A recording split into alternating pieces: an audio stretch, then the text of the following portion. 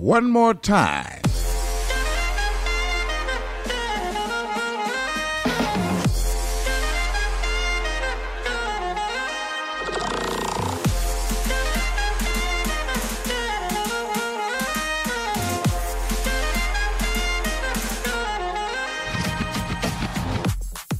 Welcome to the afternoon shift. If you haven't heard, WBEZ has made some programming changes, which has brought us to this last afternoon shift.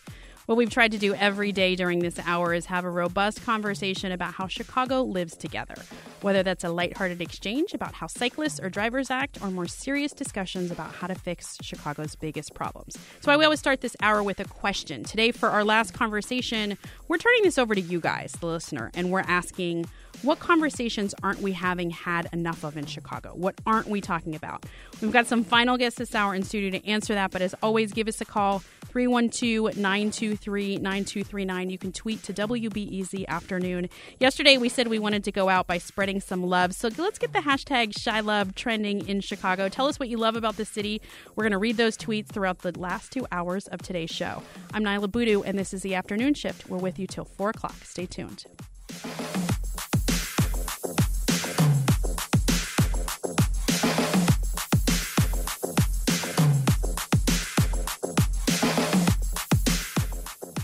Okay, to kick things off, I want to introduce a few folks who have come back into the studio for WBEZ. Again, the question we're talking about, what conversations aren't we having enough of in Chicago? You can join us, 312-923-9239. You can tweet to WBEZ Afternoon. I want to introduce back to WBEZ so soon, Justin Kaufman, host of The Download on WGN, who's in studio with me. Hey, I'm glad you're back. Yeah, it's great to be back.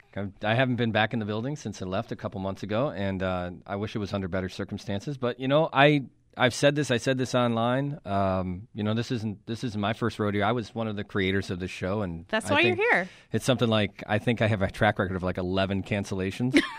Like over BEZ history. So it's actually a badge of honor. You know, it was a good run, and the afternoon shift did some things that I thought were never done in radio before, especially the idea of bringing voices that aren't normally heard, stories that aren't normally talked about, and that was the intention for this. It's not always popular in the way that you're like, oh, you know, it's one of the 85 Bears.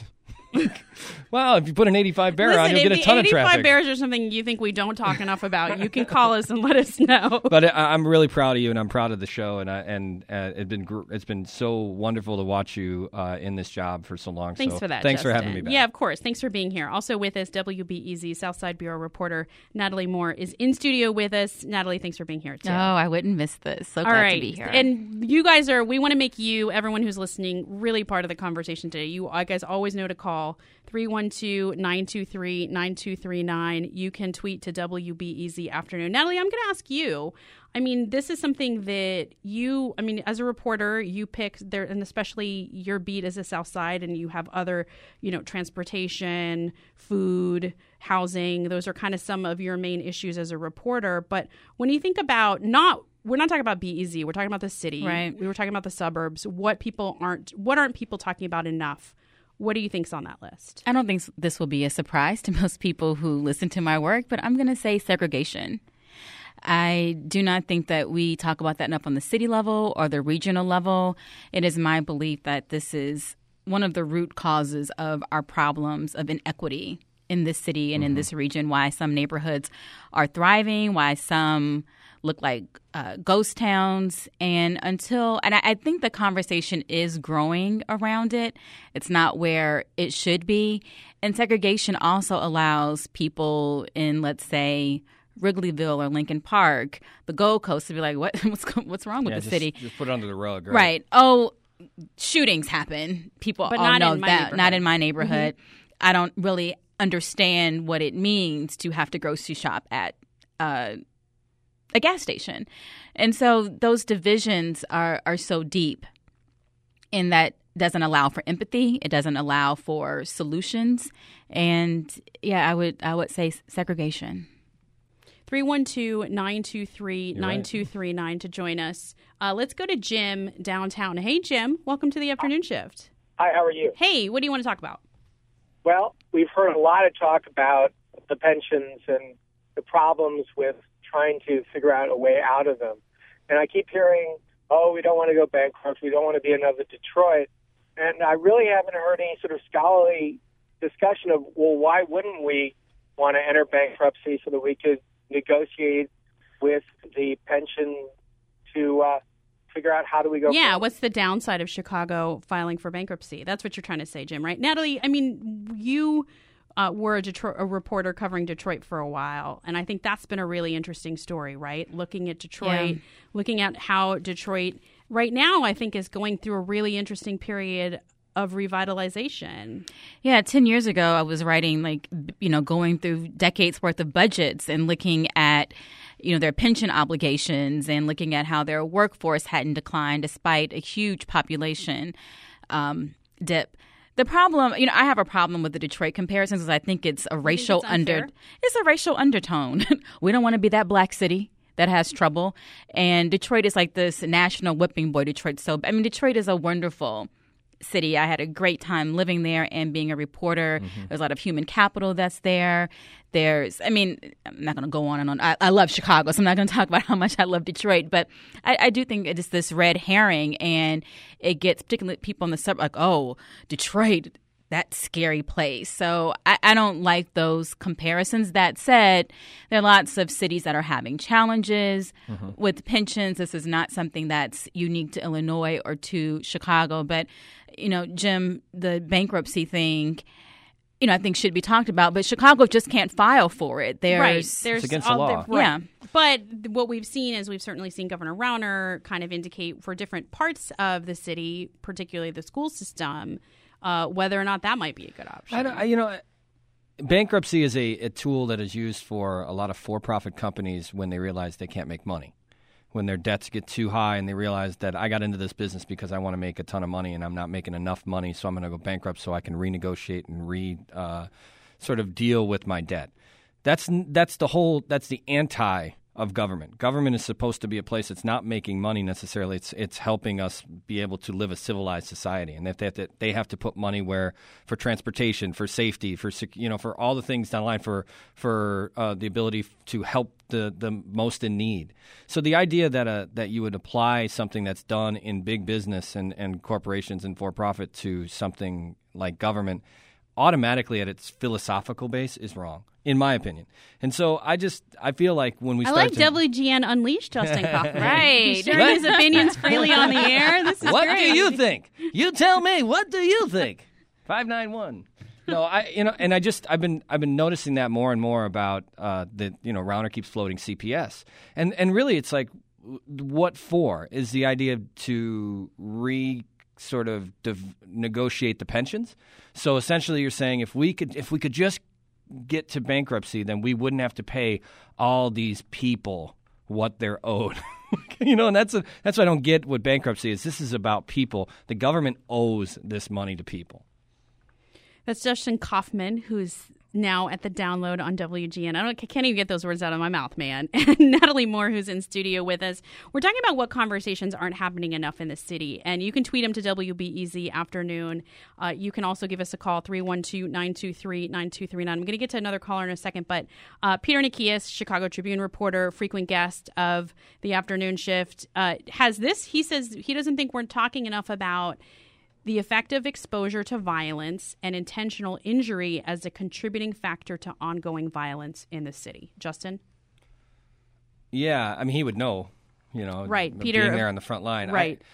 I don't know. I think that's a huge Tribune story. And I think that plays to race as well. I think that segregation, Natalie hit it on the head. I don't think we talk enough about it. I think that I had Reverend Jackson on the show not too long ago, and he made a great point. He's like, why do people of all races go to watch sporting events? When he's at Wrigley Field, he sees people of all different skin colors and backgrounds watching a baseball game because the game is on an even playing field. Because this is what he said. He said that, because we know the rules, everyone goes in, and if you win the game, you win the game. And it's not like that in society. And it feels more and more like the playing field is completely unbalanced towards people of color because of, I don't know, I guess I don't know if it's racism or if it's just big money. And that's where I have a hard time human to human to be like. How much of it is, like, though, about when you say segregation, right? And I think people just think, people have very interesting reactions to saying segregation, right? Some people think, I don't want to hear this again. Some people think, what does that mean in 2015 Chicago when we have a black president? You know, is it that people can't wrap their heads around all of the effects of what's happened in this country? Natalie? Segregation to me is more about the policy. You know, I know people's eyes start to glaze over if we talk about race. Of course, race is involved in when you're talking about segregation, but you know, some neighborhoods experience double segregation. There's income and there's race. Some areas may just be one or the other. But, you know, it's not, I mean, we don't use the word segregation to describe white neighborhoods or white suburbs. We say homogeneous. So nobody says homogeneous. Homogenous? No one's ever said that in the history of any Or debate. because they say homogenous? Even homogenous. Nobody. Go ahead. this is why sometimes I'm just a writer, so I don't have to mispronounce the word. I think the concept. I'm not trying to. But we don't, you know, it's about access to capital, power structure. It's not about white people need to be in my neighborhood or rich people need to be in my neighborhood because they're better. But in a capitalistic society, that's where resources come in. And that's what it boils down to. As you say that, Natalie, we have a caller who wants to address that exactly. Hey, Abner on the South Side, you want to talk about resources. What in particular? Oh, yeah. I just want to say that I think I totally agree with the notion that segregation is a big issue. But I think if you frame it in terms of like job creation or things that, yeah, like you say, have to do with the flow of capital and have to do with fairness, that it makes for a more attractive discussion. Mm-hmm. That's all. Yeah. Yeah, thanks for that, I Abner. think that's what Reverend Jackson was saying. It's not necessarily about segregation or even inequality. It's about fairness. It's about why do some schools have more resources than others? Why do some areas have grocery stores? Why do some areas have better transportation options? Just make it fair. We've got another caller who wants to address this issue of segregation, too. Hey, Mary in Norridge. Welcome to the afternoon shift. Hi. I really like that you've mentioned segregation, but I think we need some very practical, compelling ways to explain and to show people why segregation is damaging, not just from the ethical point of view, but from the economic point of view. All the literature, all the research that is out there shows that when a neighborhood is integrated, everyone does better economically. So in as much as people are struggling nowadays and there are businesses that are trying to launch, etc., people need to understand that if they want to succeed economically, they have to be able to let other people into their realm, because when, let's say, poor people walk by and they see homes or they see shops or they see things that they like, they can eventually be motivated to participate in some of the activities that make those things possible. Yeah, Mary, thanks for that comment. I appreciate that. Go ahead. What was your one last thought? It's people will do better. You'll be economically more successful if you even the playing field. Thanks for that, Mary. Natalie, anything you wanted to add with that? No, I think that she, addressed it's not just an ethical issue, as she said. You look at outcomes with education, with jobs, high unemployment. All of these things play into segregation, and it is about, as Justin was saying, it's about equity and inequity. That's just Natalie Moore. Justin Kaufman's in studio with us, 312-923-9239. And you know what? Peter Nikias is on the line, and he wants to talk more about his tweet. So, hey, Peter, welcome to the afternoon shift, man. Hello. Thanks for having me. Sure. What did you want to elaborate on about, because this is something you see every day, right? Because you are on, for people who don't know, you used to be on the overnight beat. You're a crime reporter for the Chicago Tribune. Yeah, it was just, you had mentioned things that I think need to be discussed more in the exposure to violence or intentional injury, and how it affects the development of children is something that should be, I think it should be centered in the conversation of violence. Peter, one last question for you. Because you are there every day reporting on this, and when you're saying especially with children, what do you see that you feel like we aren't talking enough about with kids who are involved in violence every day in the city? I mean, it's not specifically or general, not kids that are involved with violence per se, but I mean, if you have to worry about getting jumped on your way to school, or if you're watching your mom's boyfriend beat the hell out of your older brother, or if you're walking down the street and gangbangers are asking you what your gang affiliation is, or if police are sliding up next to you because you're 16 years old and saying, what's your gang affiliation? I mean, that's an incredible amount of tension and stress. I mean, you stand next to crime scenes and kids are twitchy and they're anxious. And, I mean, how are you supposed to focus in school, when you have that much going on in your life outside of work? And it's a survival thing. That's a great point. Thanks for that, Peter Nikias. Peter, it's those kind of conversations that, and not to change the subject of what we're doing, but that's why the afternoon shift to me was always a good place for that, because we would spin off and talk about what are some of the unintended consequences or some of the side effects of what's happening in our city. The headlines of the Chicago Tribune and Chicago Sun-Times will always say this many people were hurt and this many people were killed, but it's what happens to those people who the day after, 5 days after, 5 months after, the people who are affected, the people who continue to have emotional and mental almost PTSD from a random shooting in a random place that we just hear as a number. And I can definitely tell you, psychologists talk about trauma, not just childhood trauma, but trauma in these neighborhoods that's not dealt with. And it's not just gun violence that creates trauma. It's other kind of physical abuse, other kinds of violence. And there's a lot of what Peter's saying too about interactions with different people that they see around the city, right? Another point Ellen wanted to make on Twitter in terms of it's more than just fairness, in terms, I think it's going back to what you were saying earlier, Natalie. Marginalized people and communities need more to even reach a level of fairness. We're going to take a break in just a moment, but first it's Friday, and if it wasn't the last day of the afternoon shift, instead of talking about the conversation Chicago needs to have, I love all these calls. Keep them coming. We're going to get to them after the break. We would be doing our Week in Review segment where listeners chime in on the biggest news stories of the week. This 2 o'clock hour of the show is also where we interview authors, especially during our monthly book club. That includes writers as varied as detective novelist Sarah Paretsky to journalist and podcaster Stephen Dubner to former U.S. President Jimmy Carter. Let's take a listen to some of those moments.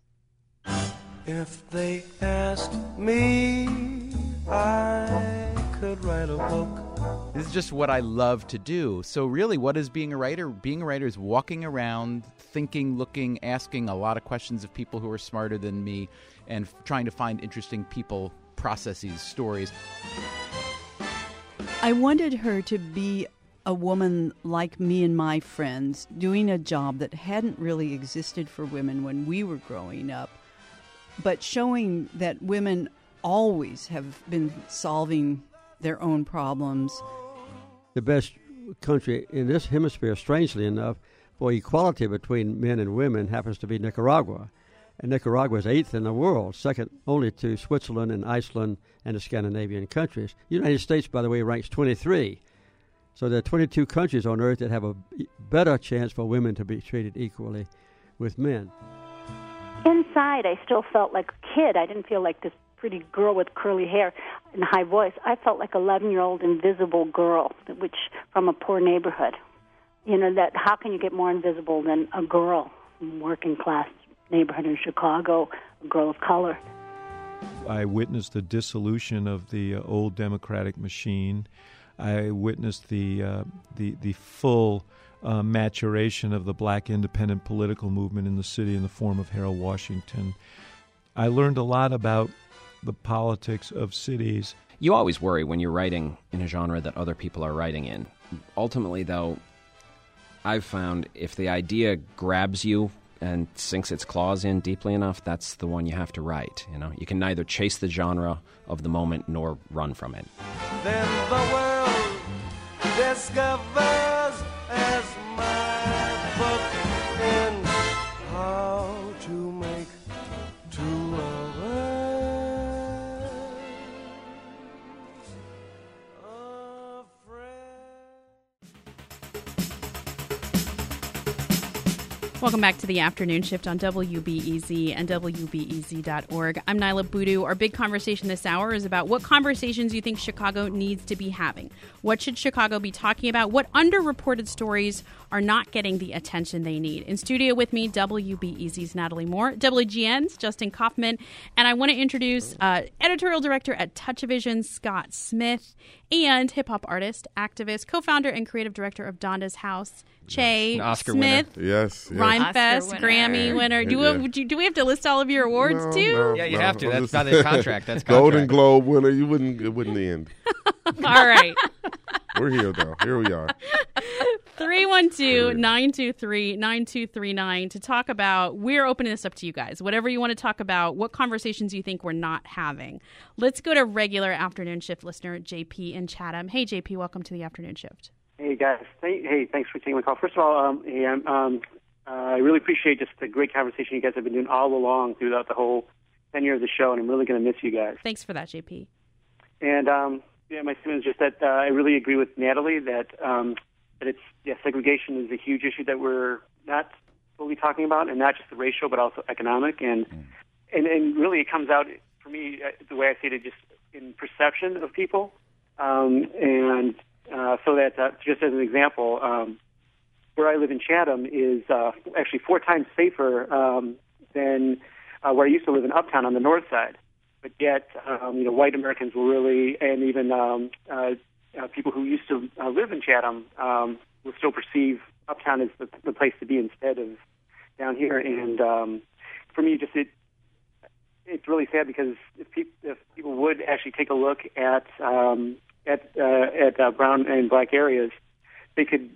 Part of it is that they could advocate for our problems, but then also promote and push the positives that are here in the city. And I mean, JP, that makes a lot of sense. Thanks for that. We've got a lot of Southsiders in the room. I want them to chime in, including Scott Smith. Go ahead, Scott. I was listening to what Natalie was saying about segregation, and it's the kind of thing that continues to reinforce itself. And when JP talks about looking at other neighborhoods and we talk about resources.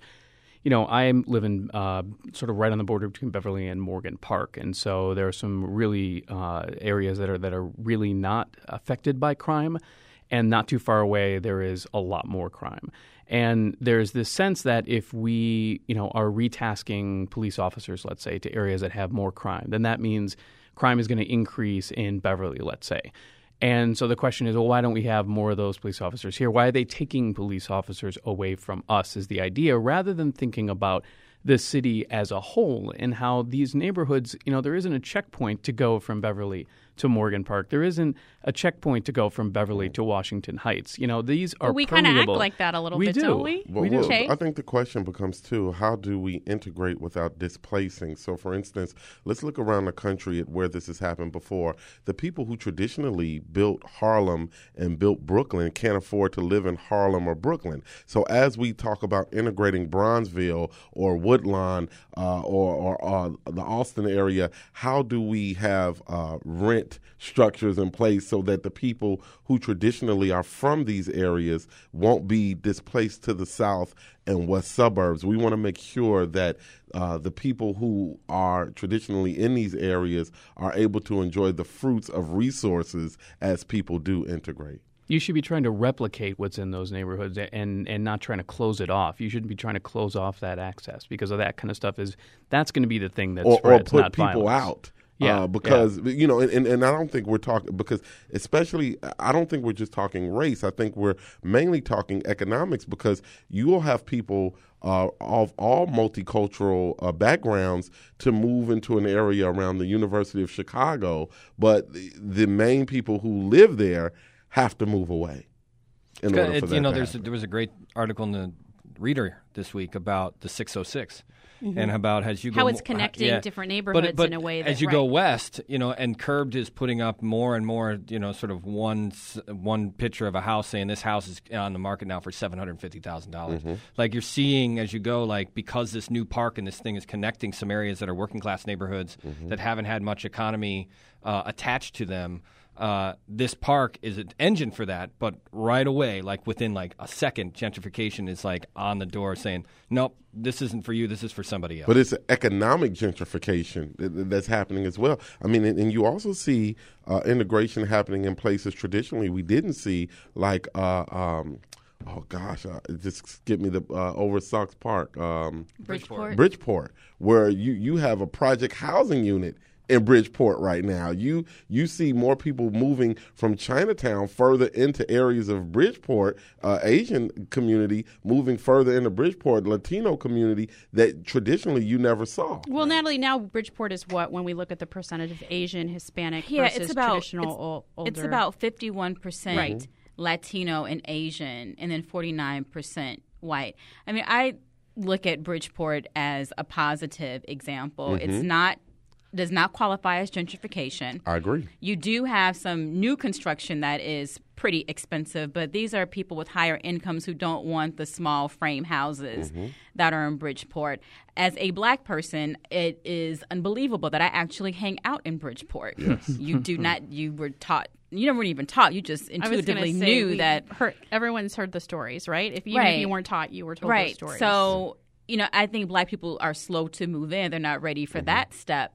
But there is other kind of integration. And you see it. And, I know the neighborhood's not perfect, but neighborhood change doesn't have to be displacement. And you don't feel foreign in Bridgeport. No. You feel comfortable. I do. These days, and I think a lot of people do, which is a surprise to others who are from here. That's Natalie Moore. That's Chase Smith, Scott Smith, and... No relation. No relation. Those two are not related. I was going to say, this is such a classic brother from another mother moment, but I said it anyway. Justin Kaufman is in studio with us as well. No relation to these two as well. Listen, this is your hour to talk about what conversations you think we haven't had in Chicago. Urban Alliance is saying we're not talking enough about youth unemployment, particularly black youth unemployment. We've got other folks on the line we want to go to as well. Let's go to Linda in Logan Square. Hey, Linda, what do you want to talk about? Hi. I want to talk about nukes. I want to talk about energy policy. I want to ask why we don't get more coverage of the fact that we are not a green city when we're surrounded by over 10,000 tons of radioactive waste. I want to talk about why we don't talk about Exelon as a one-company state and its influence on the leadership of the legislature. Okay. Yeah. I mean, so it's a lot of energy. You're talking about energy, nuclear, lots of other things. Justin, you had a comment. I'll take that one because every time I talk about this issue, somebody sends me a ton of emails about how they're mad at me about it. We had the EPA on talking about this. I remember this on the afternoon shift with Dan will remember.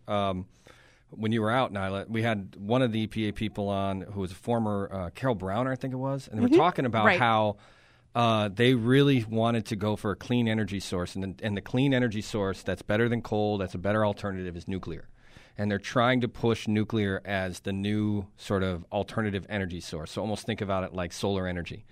And it's a head-scratcher because you're like, well, I thought we already went through the 80s. Didn't we already go through how this is the worst thing possible and fish have three heads and Chernobyl and everything? That's the old nuclear. Yeah, that's old nuclear. New nuclear is, hey, man, this is just like we got Birkenstocks on. Well, but I think it gets to, what Linda was saying and what, we got someone on Twitter saying we don't have talk about having eco-consciousness enough. And maybe that's the broader point. We talked about, it's interesting because this is a political story because it's what the caller is referring to is Exelon has put a ton of money into sponsoring bills in the State House to actually give a bailout to Exelon for to be able to run the nuclear plants that are here in Illinois, based on the fact that they're the best energy source for Illinois. And there's a lot of people that are against that because they're like, here we go again. And I would say, being in this business now 20 years plus, is these are cyclical storylines, and it seems to come back around. And every time we and I think the caller may be right in the sense it's like if we don't talk about it, we just kind of let it happen. We let the next thing, and next thing you know, there'll be a spill somewhere, and we'll go, oh man, we gotta watch this, and we're not really talking about it when it's actually going out. So this time around, though, there has been some objection and some sort of people down in Springfield, that have been saying no to this. Don't give Exelon a bailout. They are a for-profit energy company, and they're doing more harm than good. I don't necessarily agree with that, but that's where the argument is. So they are talking about it, and you're seeing more stories coming out of that. Before we end this conversation, And I want to talk about art. Yeah, I was going to ask Scott and Che. You guys didn't have a chance to say what you don't think we've talked about. We're going to talk about you a little bit more in your art coming up. So, but I think that the art Scott, is a really important part of this conversation around segregation, and a really important part about gentrification. Look what's happening with Riot Fest right now. I mean, it is now what I think a year ago you couldn't imagine it would be, a political whipping boy, but it absolutely is now. And everybody's kind of taken their turn with it, rather than talking about how art can actually be one of the things that can also drive economics in neighborhoods. I've been seeing that with what's happening in Beverly with the Beverly Art Walk and the Beverly Arts Alliance. It is a thing that is having all these different pop-up galleries and these small kinds of things that everybody can participate in that can drive small bits of economic health. Bringing in bands on a small level, finding ways to – I'm not usually a fan of private-public partnerships, but things like finding ways in which we can make use of our parks in a way that brings both arts and economics into our neighborhood in a healthy way is important. But what we've done is just go the classic Where's Mine route with Chicago. And so Riot Fest is now being used as a way for people to start beating their own particular purpose and, drumming up, payoffs and things like that. Riot Fest essentially a it's basically a pitchfork. It's essentially saying that we can't really do anything about Lollapalooza, so we're going to take it out on Riot Fest. Even better than Riot Fest is the festival. No, they're not. Is the festival that we do with Common, which is our fest. Yeah, well, if he's talking about that, then I'm talking about WGN. So can I get tickets this year? Yeah. All right, on the air, can you commit to that? So what do you want to say about art? Well, about art is that, you have the Theaster Gates has the Rebuild Foundation, which is rebuilding communities in an artistic way on the South Side. In Donda's house, we just did a partnership where we're bringing Second City to the south and west sides of Chicago, where young Black and Latino kids didn't even know what Second City was or who came through Second City. Like, Chicago has a wealth of art that needs to be discovered all over the city and not just on one side of town. We talk about science, technology, engineering, and math, STEM. We need to add an A in our schools and put STEAM. We need to do the STEAM. Okay. We're going to sit down. Che, you're going to stick around. I'm going to talk to you a little bit more about a documentary you've just done about your dad. But I want to thank Justin Kaufman, host of The Download on WGN. You can catch him every evening. 7 to 11 o'clock at night. Prime time. Scott Smith is the editorial director at Touch Vision. WBEZ's Southside reporter Natalie Moore. I appreciate all of you guys coming on the show. We appreciate you. Hey, you're going to miss you. Love you, Nyla. Before we break, enough with all the adults. We wanted to play some of the younger people we've had on the afternoon shift. Hey, Black Child. Do you know who you are? Who you really are?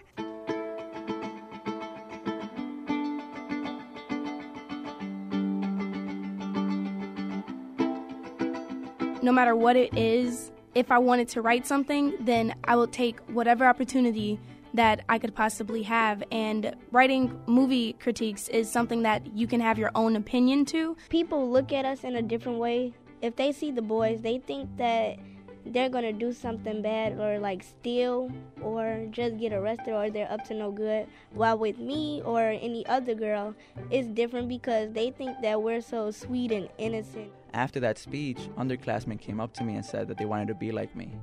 That's when I knew, and that's when it all came together, that I couldn't be a role model to these younger kids while I was still doing really negative things that I had realized already. The monarch butterflies are like a pretty big deal for some people, and like Brian said, in the Latino community, because it represents who they are. Specifically, I think it's really important that Chicago youth become motivated, because oftentimes Chicago youth become slandered by this idea of gang violence. We often joke about being called Chirac because gang violence steals so many lives of teens, but I think we often forget to talk about the silent killer of climate change.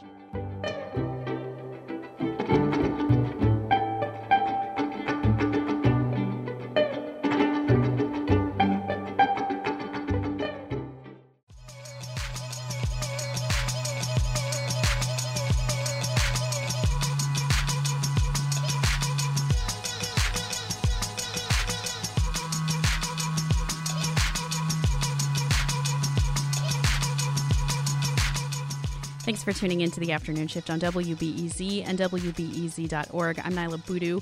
Chicago hip-hop artist Che Rhymefest Smith has been with us this hour. Chicago and the music world know you for being a hip-hop artist and activist. You know, they know all of your, as we were joking about the awards that you've had before. He's also the creative director of Donda's House, but now he's also the subject of his own film, and that's what we're going to talk about right now. So, In My Father's House premiered at Tribeca Film Festival in March. Did very well. Tell us, first of all, why you decided to be the subject of a film. Well, I didn't decide to be the subject. My life is art, so my life is kind of an open book. And, you know, I moved into a house that was owned or lived in by the father that I never knew. And so when I moved into this home, I was uncomfortable. I couldn't sleep. And my wife said to me, why don't you just go find your father?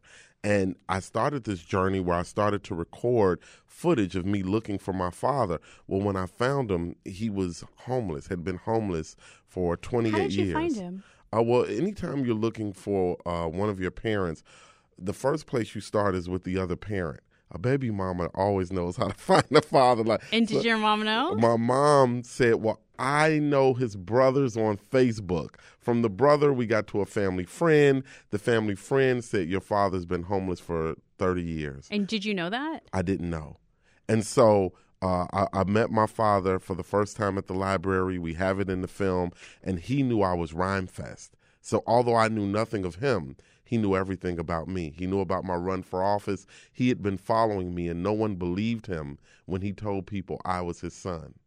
And so the film basically, it was taken over and recorded, directed by Ricky Stern and Annie Sundberg of Breakthrough Films, who directed the Joan Rivers documentary. They directed a film called A Curveball. They're Emmy nominated, so they came in and directed the rest of the film. And what did you want it to say? Well, I just wanted. I didn't have a direction of what I wanted the film to say. All I wanted to do was reconcile with my father, find out who I was through knowing where I was from, and be comfortable in this home that I bought that was his family's legacy that I never knew. And how long do you think? How did you? And get then to I that found point? my father was an alcoholic, right? And then we dealt with alcoholism within the film, which was a whole other thing that I'd never dealt with an alcoholic before. That was the reason he was homeless, was because of his alcoholism. And so, you know, what happens in the film, without giving it away, is I essentially become the father of my father. Mm-hmm. You know, and even within that, I'm dealing with my own parenthood, with my own children. I'm dealing with my own career as an artist.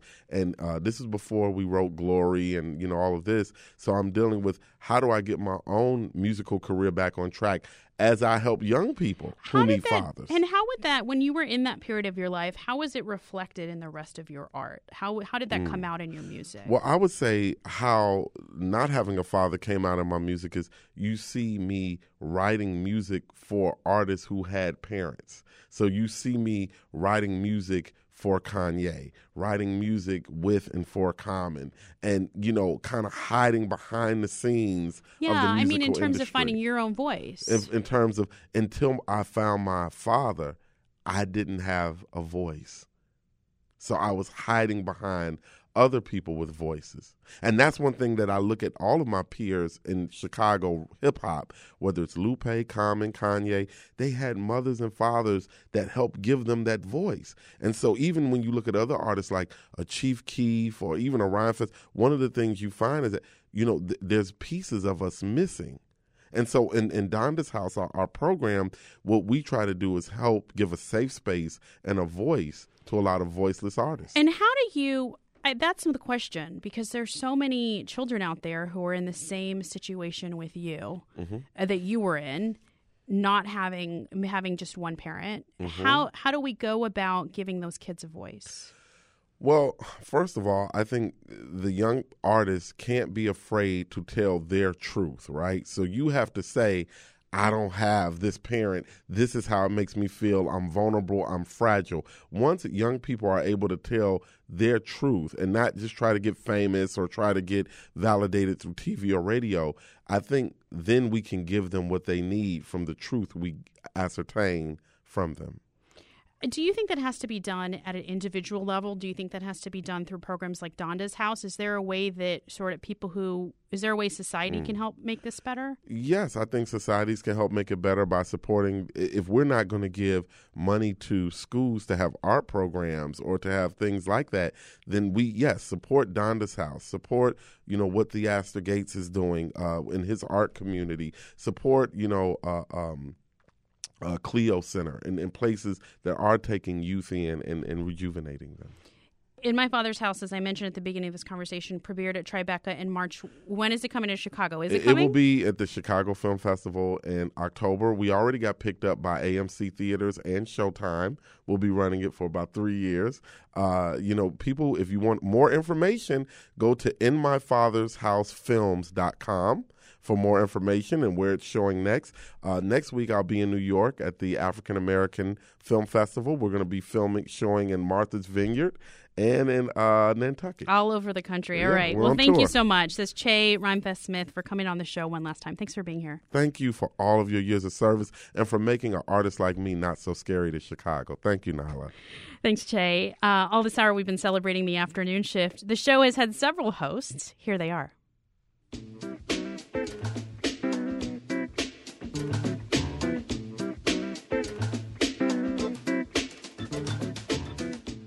Live from the state that does Casimir Pulaski Day better than any other state in the nation, this is the afternoon shift. I have to see a great deal more from Rahm Emanuel. I love this city. This is the only place I've ever lived. Girlfriend's a kindergarten teacher on the southwest side in a public school. I want this city to succeed, but I need to see a great deal more. After this election, I need to see him bring people to the table. Welcome to the afternoon shift. I'm Nyla Boodoo. I've been the business reporter here at WBEZ for a year or so, and I'm filling in this month for the afternoon shift. Excited to be here. Thanks for listening. We've got a full show ahead of us. As you just heard, we've got our big story coming up that we're going to talk about, Senator Mark Kirk. One thing a lot of people don't know about the afternoon shift is we actually, before we started the show, had a clear idea of what we wanted the show to be, but a totally unclear idea of actually how to do it. To do 2 hours live with a completely different production structure than it existed previously. We didn't know exactly who was going to be on the show, who's going to be staffing the show, what the workday would look like. None of that. With even just like a few days left before the show was going to be on air. It was enormously stressful, so much so that I started to break out a bit. Like I look like a 13-year-old with a massive acne outbreak, and I thought, wow, that's weird. My wife, after a few days, says, that's not acne, Steve, that's shingles. And I thought she was lying, but it turns out I went to the doctor. I said, my wife is kind of crazy. She thinks I might have shingles. I think it's just something else going on. And he looks at me and he says, I think your wife is right. So my baptism by fire, before I launched the first episode of The Afternoon Shift, was catching a case of shingles brought on by the stress of the show. Thankfully, everything thereafter was much, much easier, much more pleasurable. So hats off to the entire team that made my run and all of those years listening since so pleasurable. This was a special thing in the media. It allowed people, I think, for 2 hours every weekday to learn something about the place they lived. My tenure there between Steve and Nyla was a joy, and I learned things as host of the show. I met people in Chicago who I felt and continue to feel are important to Chicago. I think it went a great way to starting conversations that need to take place in this town. There is too much texting. There is too much Twitter. There is too much people looking right through each other on the streets and not talking. My hope is that the afternoon shift will be remembered for doing that, for introducing people to this place we call Chicago in its many fascinating and sometimes disturbing facets, and for starting conversations that need to be started. That was interim afternoon shift host Rick Kogan, our founding host Steve Edwards. You know, just like Rick said, at the heart of the mission of public radio is giving a voice to people you wouldn't otherwise be able to hear, to bring you stories of people you cannot or won't meet, and I'm very proud that we've been able to do that on the afternoon shift. That is what I love about this job, and I'm so grateful that I've been able to do that with you guys every single day. And as we've seen, especially in the past 2 days, I am overwhelmed by the community that we've built here, and I am so grateful for the incredible, thoughtful, vital conversations that have happened here. Thank you for not just listening, but for responding. And I hope that, as always is our goal at WBEZ, what happens on air here sparks conversations of your own. Thanks for listening, Chicago. And one last time, Vocalo DJ Jesse De La Pena has put together one final special mix for you, afternoon shift listeners. Here you go. We're going to dance. Let the tigress loose.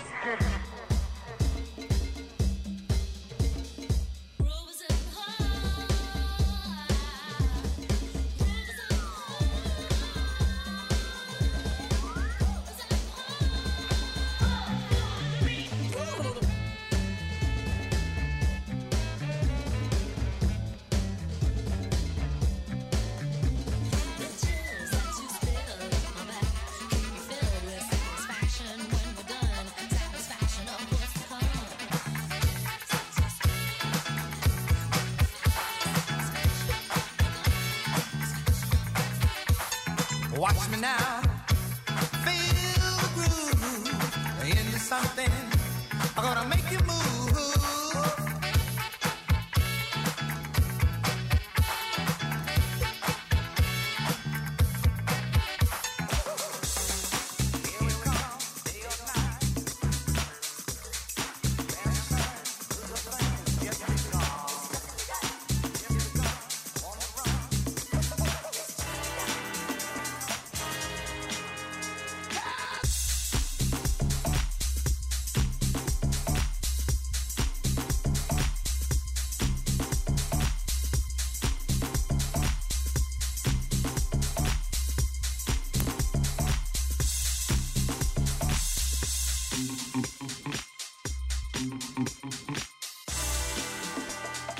Into the disco scene.